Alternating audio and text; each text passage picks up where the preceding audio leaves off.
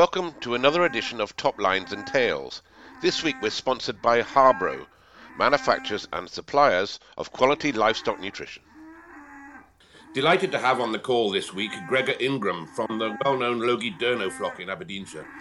Gregor's a very busy guy and just back from the Great Yorkshire Show. Welcome to the podcast, Gregor. How did it go? Thank you very much, Andy. It went well. It's the first time we've exhibited at the show, and we were showing Charolais sheep. We're restricted slightly on entries because it was such a big entry at the show, but we got a first and 2 seconds. So yeah, chuffed a bit.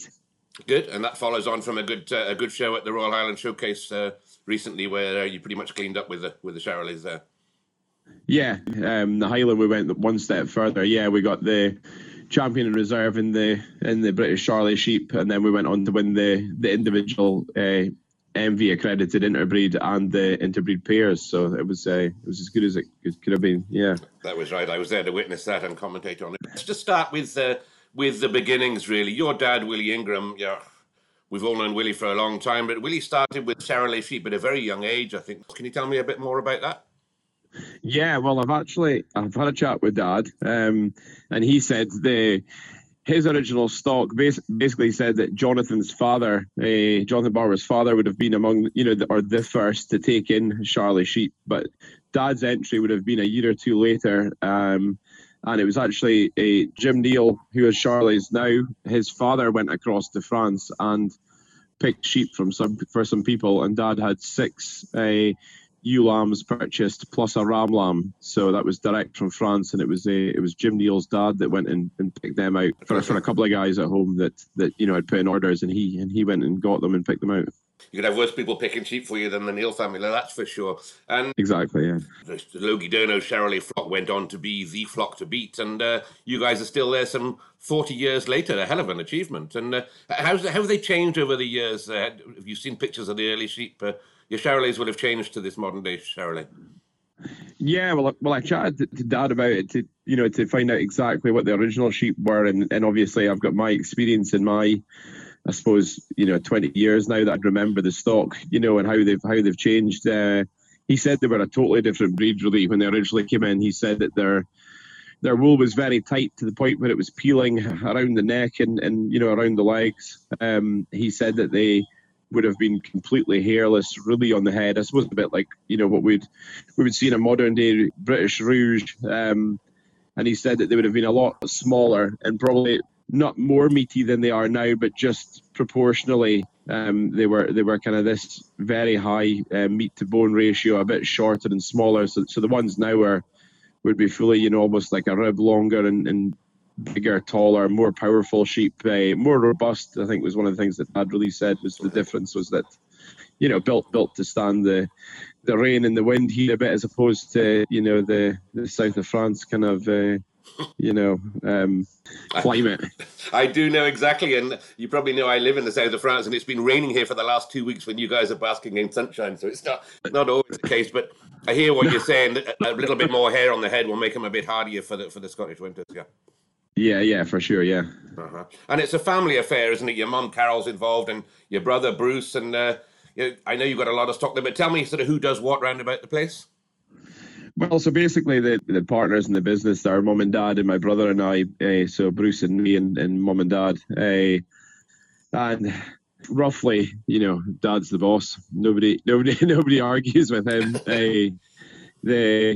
The modern business that's developed at Logie Durno Sheep, which is ultimately really a commercial ram business. I would do all the marketing, or a lot of the marketing anyway, and quite a lot of the dealing with the customers. Bruce would deal with a lot of the tactical decisions, and also, I suppose him and Dad together deal with a lot of the management of the, putting in forage crops for looking to winter a lot of sheep and that kind of side of things. So we all have our individual talents and what we feel comfortable with, and we're doing. Sounds great. That's the way to divvy it up between you. And back then, the show ring was the shop window, and Logie Durno would have scooped up a huge amount of silverware in the Charolais breed. What are the biggest successes there? You've had a few interbreeds around about the time, haven't you? Yeah, well, I think we've had some phenomenal achievements. I think it probably depends what date and time they came that mean the most. A couple of my the ones that probably hit me hardest were the first time that we won the interbreed at the Highland Show, because I was born and bred on the Royal Highland Show, and right from the playing football in the rings, in the evenings with a lot of the young, with a lot of the stockmen that you see now that are doing very well. We were all kids together, and I suppose the first time that we won the interbreed was with a ram called I'm Your Man, and that felt big. It was a huge achievement.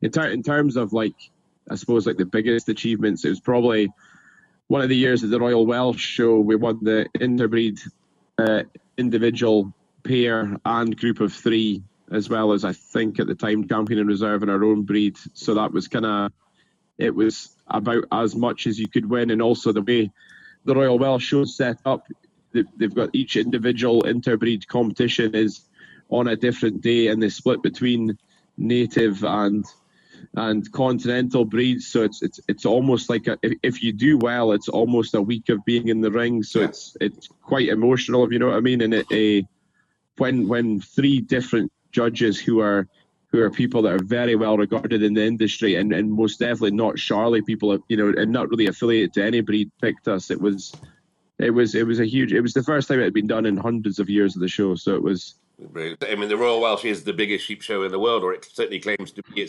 We won there with the Blue Domain going back in the 90s, and it's a massive accolade to win one. So to win all three really is the pinnacle, isn't it?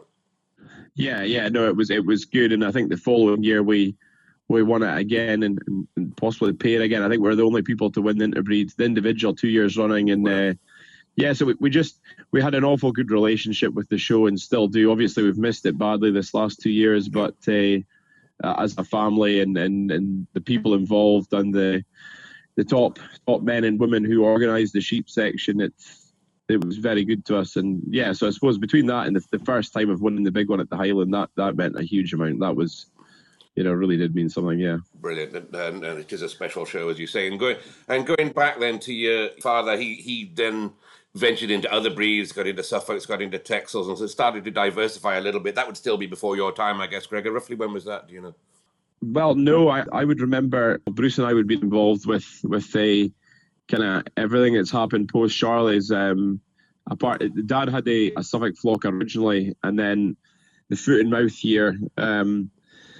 There's a family that were taken out in foot and mouth, sadly, and they bought our entire Suffolk flock. So we had an original Suffolk flock, and then we've gone back into Suffolks again since then. So I've been back in for about 12 years, and so I would know that flock from the start. So I think the Texels have been 22 years we've had them. Suffolks have been more like 12, 13 years. And then our composite breeding programs have all been roughly between, around about 15 years, plus or minus on some of them. Let's go into a bit more detail, and we'll come back to the individual breeds in a minute. But the business has grown exponentially during that time. And how many ewes do you run now? Hey, well, last year we kept 4,500 ewes to go to the rams. Obviously, they didn't all hold, but that was the aim to lambs. So it's grown from I think when I was a little boy, we would have had probably about 150 ewes. And not farming just an awful lot of ground, and now we're a good bit bigger than that. So it's been quite a steep uphill. It's a phenomenal operation, and you'd be one of the biggest pedigree breeders probably in Europe. Most of these animals are pedigrees, but the operation has an element of uniqueness, really, in that you've developed, as you just mentioned, a hybrid composite breed such as the Derno, for instance. Tell me a bit more about the Derno breed. Yeah, well, the Derno was the first composite line we did, and that would be stretching back all of 20 years, I would think, roughly. And it really came from owning both Charlies and Texels, and I suppose because Dad and the family have always been reliant on sheep as our business, we didn't really have another thing to make money from, really, with the farm anyway. That. It was almost just us being honest and saying, although we're Charlie and Texel men and we will, push them and advertise them and tell people about them as hard as we can. It was being honest and going, at the time anyway, neither of these breeds are perfect, if we're being honest. And in seeing the opportunity that if you put the two of them together, they almost one breed's fault is the other one's positive, and seeing how they could be put together, and really almost trial and error just the first year, going, okay, let's put some really good ones from either flock together. And then I remember the first year of lambs and going, wow, this is special. I mean, they're tremendous sheep, and getting excited about it. And then just, I suppose, learning and looking into composite breeding, looking to other countries and working out, what's the actual science behind it. And then it becoming probably a bigger breed and more successful than we ever intended the first year we did it. It's quite a success story, really. And would you call that a breed in? I know the Americans are big into the composites, but would you call that a breed in its own right? Were there other people breeding Derno sheep, or is this just something that this is just you a straight cross of one breed to another? No, well, we, like, our family have the patent, or the the intellectual protection for the name, and I suppose anybody and a lot of people do that first a cross or hybrid, if you like, composite of Charolais and Texel. I suppose what makes the Derno, individual or special, or for what it is the fact that it's the 20 years of breeding that have gone with it, because I would now classify the Derno as a pure breed. There's not a pedigree society, so you wouldn't call them pedigree, but in our eyes, they're a pure breed. In order to get our customers to get hybrid vigor in their lambs, then they need to be as stabilized and pure as possible. So there's no crossing between Charolais and Texels has happened in at least probably 13, 14 years. Okay.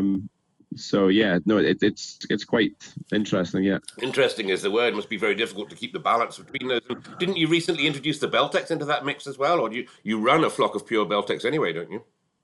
Yeah, well, I suppose like one of the big things with our business over the years has been we really do try and think as a business, as opposed to just sheep farmers, really, and we looked at what we're doing with ram selling it, and we have like an on-farm sale and different other avenues that we sell in, and we realized that there was a market for sheep that were more extreme again. So we had the Derno, and you'd say, well, that produces very good carcass lambs and lambs for meat, but there was a need in the market for that next step. So we've almost tried to have like a system where we've got 9 breeds now, and basically each one has their place, and they're almost stratified across of all extremes of sheep farming. So basically the idea with the Beltex Derno was to offer people, if you like the Derno but you want to be more extreme with muscling, then this is the option here we have for you. So that's phenomenal.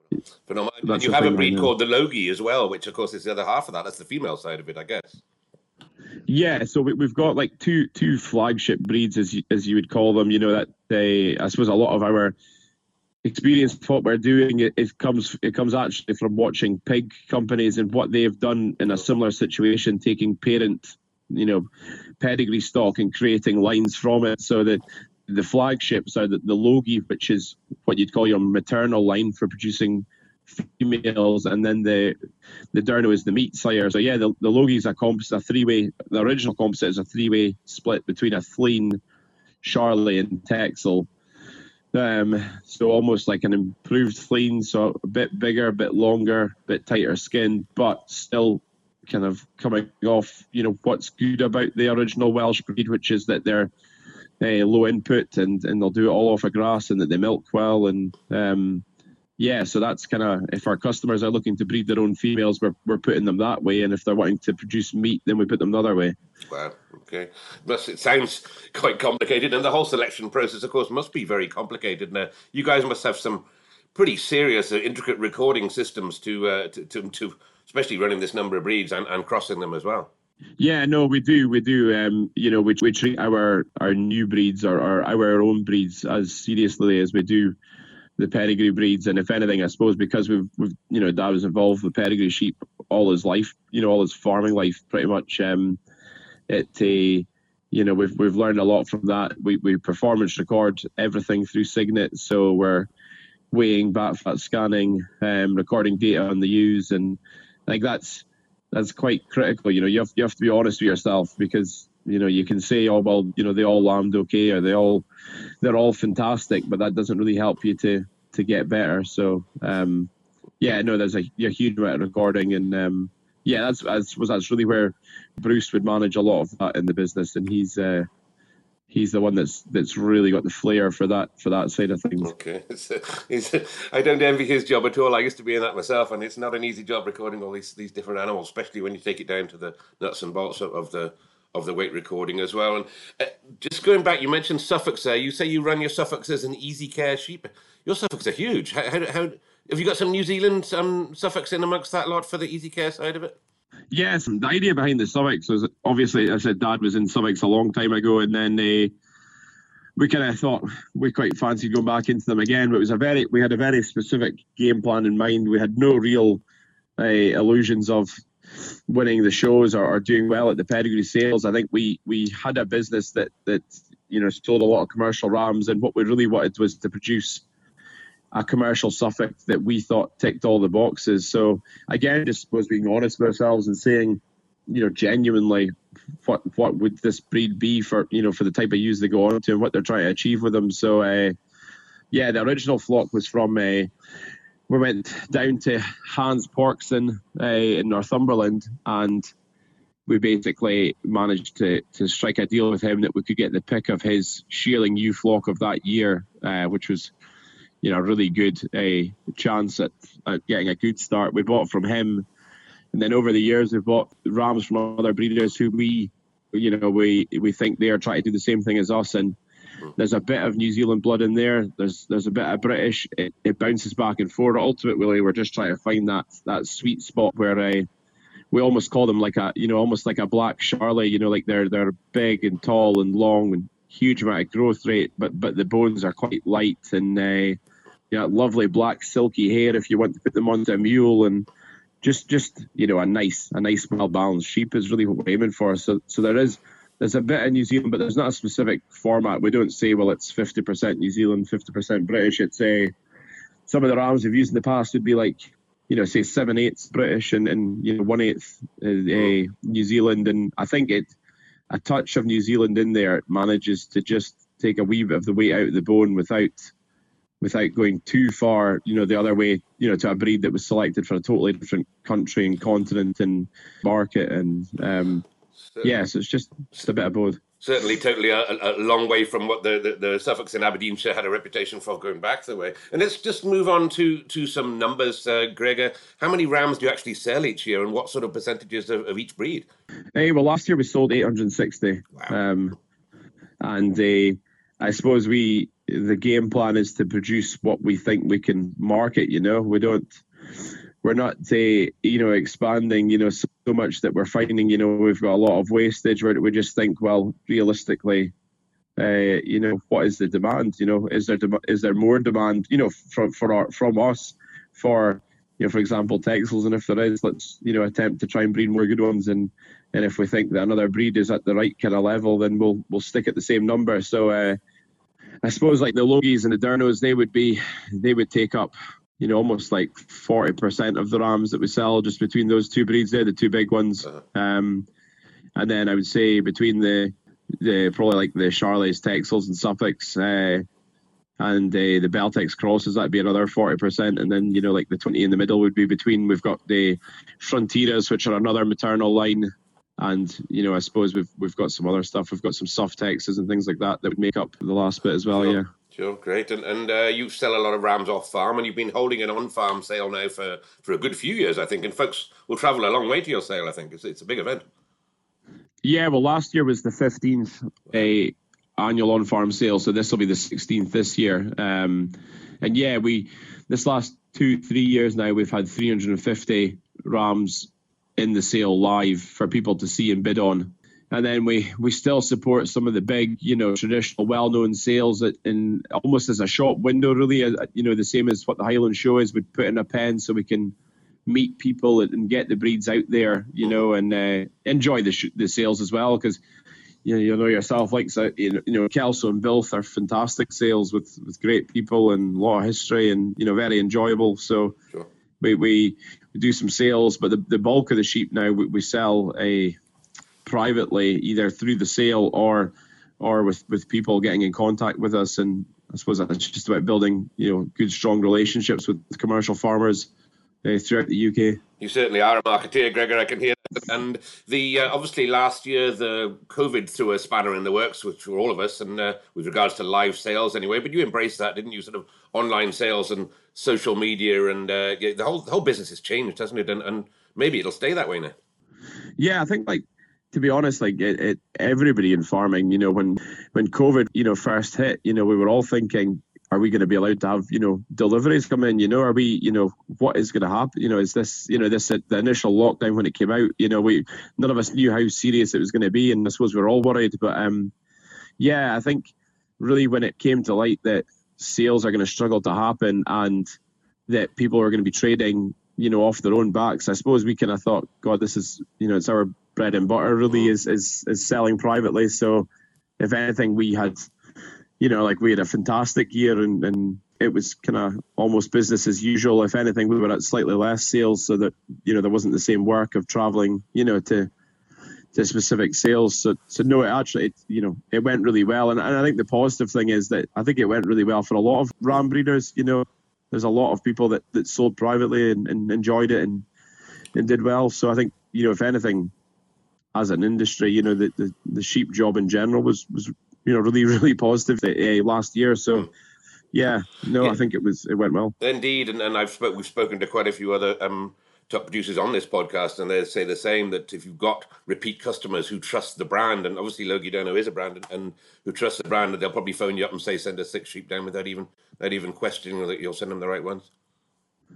Yeah, that's just exactly what we're all about, to be honest. The bulk of the rams that we shift are people that we've created a relationship with and got to know, and they put trust in us, and they'll basically phone us and say, I'd like to tup this used with this type of tups this year, this with this, and they'll say, I want 2 of them, 1 of them, and 3 of them, and that should do me. And then the next year we'll maybe phone them and they'll say, everybody's living, no injuries, we're all good, well, we don't need this year, and they'll come back the next year. But it's just I suppose it's just about supplying that to the right product with the service where you're there to help out and to give advice and to try and you're all working towards that person doing well, if you know what I mean. You actually hit that on the head. It is a service, isn't it, as well as just a sale. Yeah. Let's just go back to the pedigrees a little bit there. The Charolais, I suppose, it's still a flagship at Logie Dono. And which animals would have influenced the Charolais, yours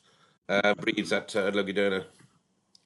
There's 2, well, probably 3. The 3 that really spring to mind this last, it's certainly in my time anyway. The first would have been a ram called Crogam Hannibal, and he was bought. We're going back 12 years probably at least, roughly.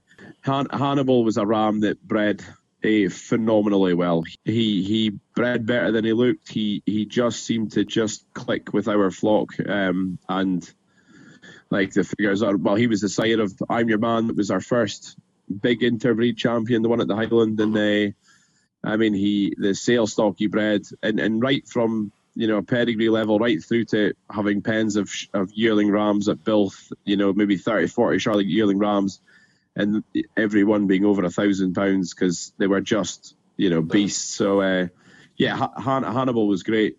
More recently, Radar Orlando from Myfer Evans in Wales. He was a different type of sheep, but an enormous carcass, almost like a big Beltex. He was a great breeding sheep. And then very recently, a Foxhill Vavavoom that we purchased last year. His first year out the gate, he's bred some tremendous sheep. And I saw Vavavoom at the Highland, and a great sheep he was. But you guys have ventured into a flock of your own under the Lone Head prefix, and why was that? Did you start with different bloodlines, and is this competition with the Logie Dono flock?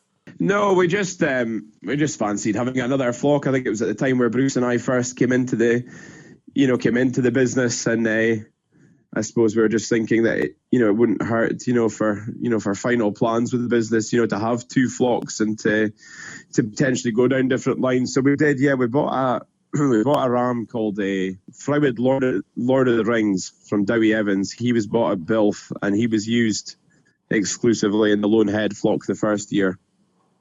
So that there would be a subtle difference in the breeding going right back. However, we do use the same rams now between the two flocks. And a similar type of sheep in both flocks, or have you gone a slightly different direction with the breed? No, we do have the same outlook on the breed, but there is definitely different breeding in the two flocks. Like this last 2-3 years, the lone head one's been having more of the success. You sometimes find, especially when you're doing embryo work, you'll maybe just click on there's a certain sheep that's just really breeding well. And I think, probably this last couple of years, Lone Head has had, as good, if not better, averages than Logie Derno. But, really, it would just depend on how, what happens on the year. Because we use the same rams, and no, they are relatively similar flocks. Okay. And the Vava Voom that you mentioned, I think you paid 16,000 for him, and then you bought another one. And was he not off one of your tops? He was off a Lone Head top, was that right? Yeah, the Vava Voom he was off of a ram that we sold privately to Mike and Melanie Alford, called Triathlon. He missed the Premier sale his year because he had gotten a little injury on the trimming stand getting ready for the sale. He had just got a little scratch on his face, and so yeah, we sold him privately after the sale. But he was a really special top, and we knew that if they came back with something good out of that ram, then we'd be very interested in buying it. I suppose it opens a question where I'm going is obviously that signifies that you might be breeding quite close there, and is that something that you've used to type your sheep by breeding them in, getting the inbreeding coefficients up? No, not at all. No, it's not something that we quantify at all in the business or actively think about. We just, our game plan with the Charlies is to go out and try and secure the best male genetics in the breed every year. Mm-hmm. That's the basics of the flock is try and get what we think is the best top every year to keep it fresh. We sell quite a lot of breeding females to some really loyal customers throughout the UK and into mainland Europe, and they don't want to buy the same sheep twice. They want to buy new genetics so that they can use a previously kept top lamb or do something with their own sheep. They can't just buy the same breeding every year. Okay. So we go out and we try and buy what we think is the best sheep or whatever we're fit to buy, the best that we can buy. And it just happens to be that with Vava Voom, it was a case of, our own genetics were getting bought back. So we had to be obviously check through and be careful that we weren't crossing through. But no, we don't line breed or if anything, we'd stay away from it. Okay. Once we had bought the ram. Okay. Yeah. Okay. And you lads run obviously the Lone Head flock on its own. Do you run other flocks under your own prefix as well, or just the Charlies? Yeah, we've also got a Texel flock of our own as well. The Granite flock. I think the idea behind that was more that the pedigree Charlies and the commercial Charlies are really, roughly the same animal. With the Texels, because the show lines are so sharp and so smart, if anything, our Texel flock was very commercially driven, that, a bit plainer of the head and probably more of a fixation on the carcass and on the body.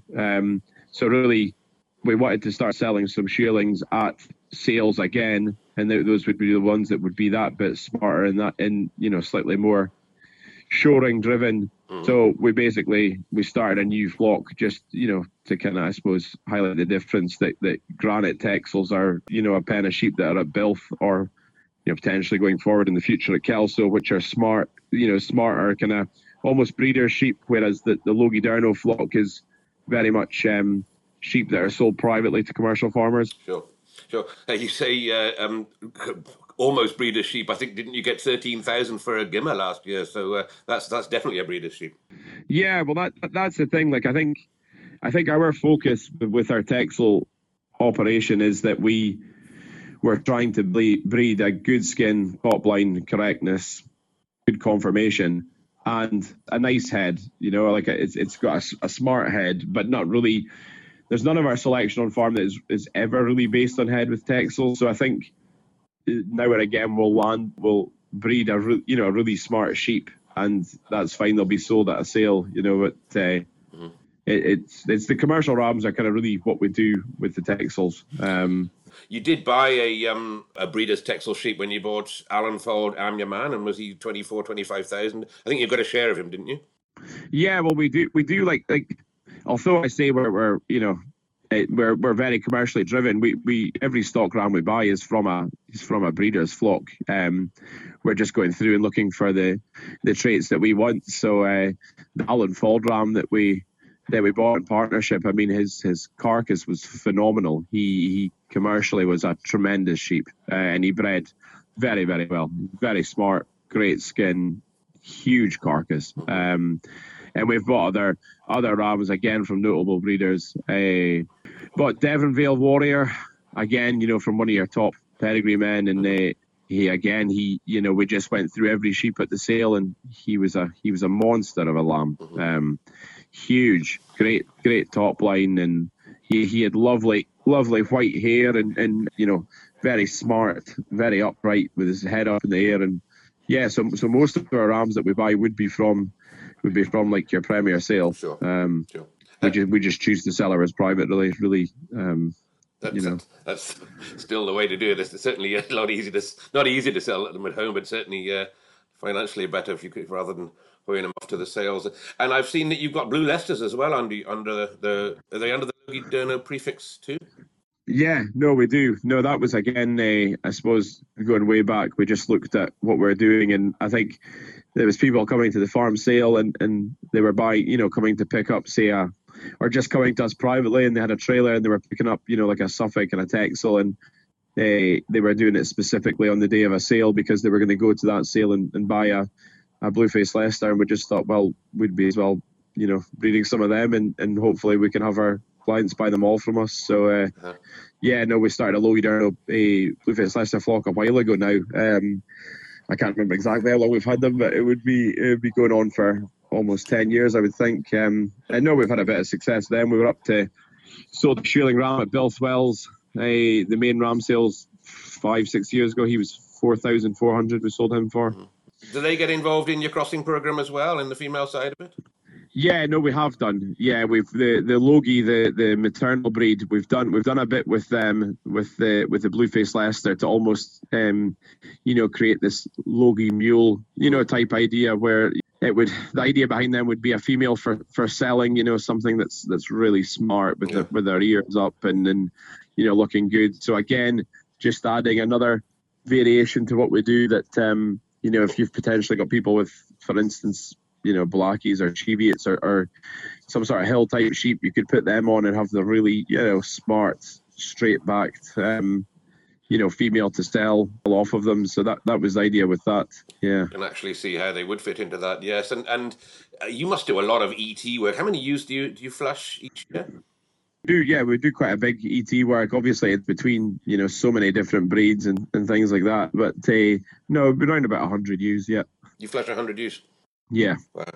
Okay, and let's move on to the export market. You touched on it briefly that you put some into mainland Europe, but I know you sell semen all over the world as well. How's that been? How's Brexit? Has that made it more difficult to get sheep over the water now?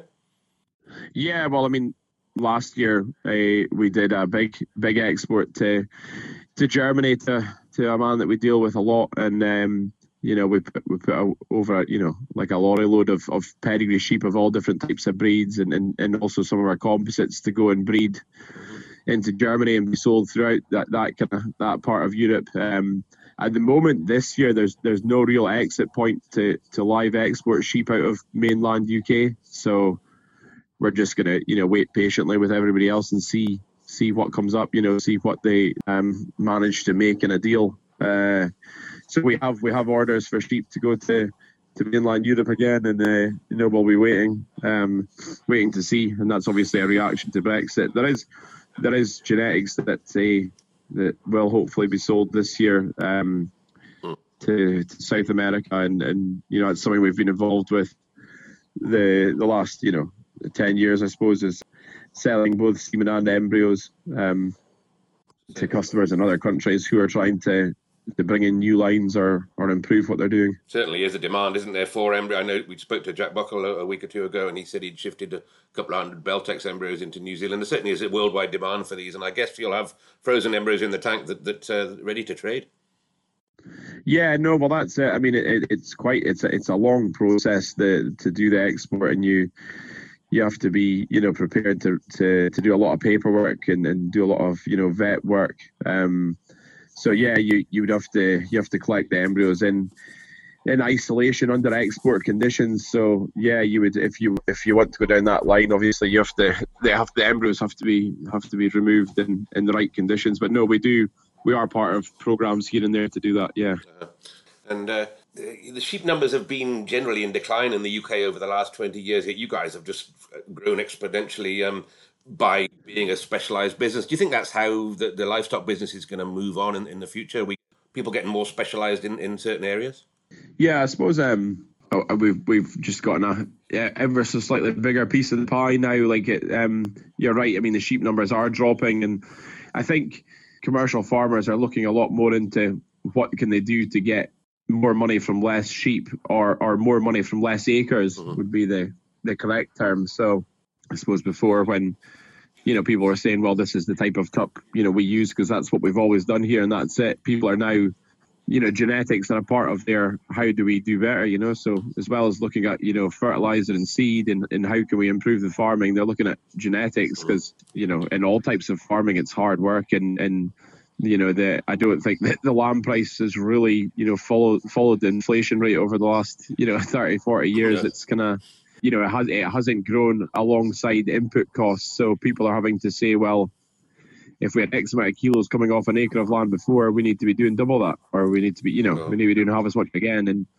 yeah, so that's, I think that's why, because we focused, heavily on that, that's why, we're selling more tups. And then there's like 8 or 10 at least other people in the UK that are doing a similar type of thing to us. Yeah. And they've all expanded very quickly as well. But then it's not for the faint-hearted either, because obviously it's a lot of work, and you dedicate your life almost to like the ram genetics, because it's not something you can just dip in and out of. It's like it's quite hard work. So long-term investment and long-term building, and as you said, it would be a lot of work. And I think a lot of our listeners will be listening to this thinking, with 9 different breeds of pedigree sheep, 4,500 of them, you must have a hell of a long lambing season there, Gregor. Yeah, no, it's brutal. It is absolutely brutal. Would be the Charlies will start off just in early December, and then we'll have probably like repeats. From the pure yows, I'll be lambing round about Christmas time,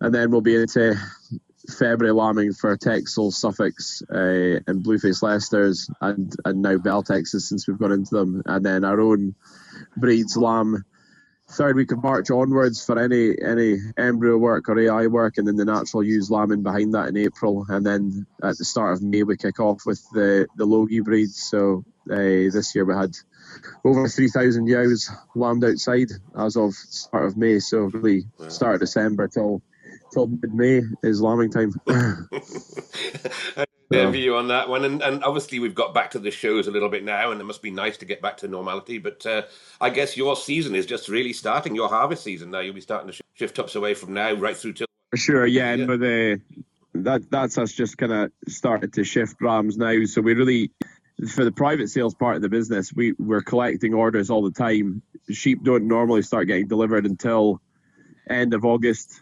Mid-September, because that's when people want to get them home. So at the moment we're collecting orders and working out what the demand is on each breed, and then obviously we've got sales. So we've had the Worcester Charlie sale, we'll have a couple of Texel sales coming up, and then Kelso, Welshpool, Bilthwells, Bentham will be the ram sales we're going to go to out with home, and then our own on-farm sale, which is on the 21st of August. Good. It's a Saturday.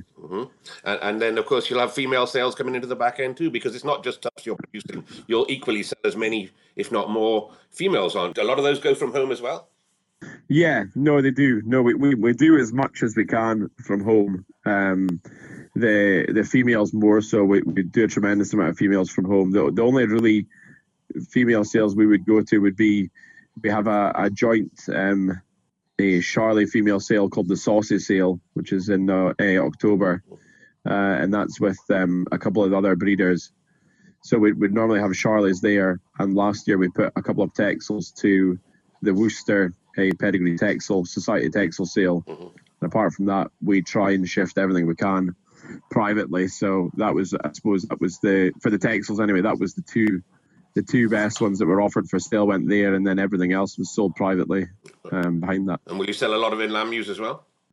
Yeah, we do. If anything, I suppose, like, people will get in contact with us reasonably early on in the summer, so a lot of them would just be sold, empty as they are, and then the people would try to get them home in quite good time to get them home and used to their own farm, so that they can settle them in to getting in lamb.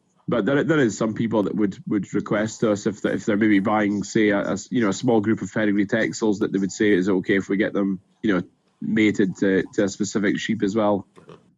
But yeah, no, a lot of them are sold empty, actually. Yeah. And obviously, you'd kill a lot of lambs as well. I mean, I assume you'd kill a lot of lambs. I don't know. You'll have some that go to the butcher. Where do you shift those to? Yeah, so we are very dedicated producers for Morrison's supermarkets. They're all going to Woodhead Brothers at Turriff.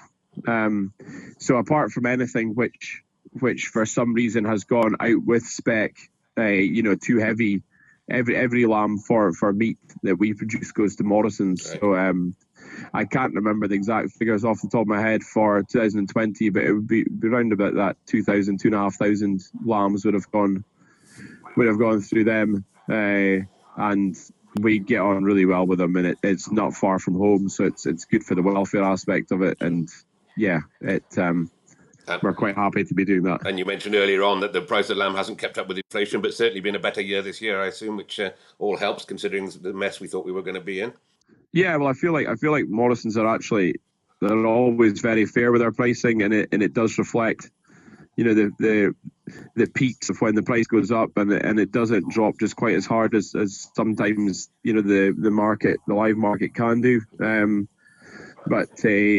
Yeah, it's quite funny when you speak to some of the previous generation about what they were getting, and you think, God, if you look at the price of a car and what it's done, and then you look at the price of the slaughter lambs, they haven't really kept up with inflation or increased as much as they should have done. I don't think any farm produce has. I remember selling barley in 1973 for £100 a tonne. I mean, that's 50 odd years ago, and it's still a great deal more. Gregor, it's been great to talk to you. I've really appreciated that, and I know our listeners will do as well. And I know you're such a busy fella. Great that we managed to get to 45 minutes of your time there. But I better let you get back to doing what you do best. Please say hi to your mother and father from me, and thanks very much for your time, Gregor.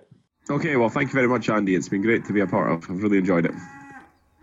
Thank you for listening to this week's podcast, which was kindly sponsored by Harbro, suppliers of quality commercial and pedigree feeds and expert nutritional advice.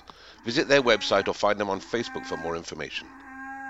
And while on the subject of Facebook, why don't you visit the Top Lines and Tails Facebook page, where you'll find photographs and more information to back up this episode.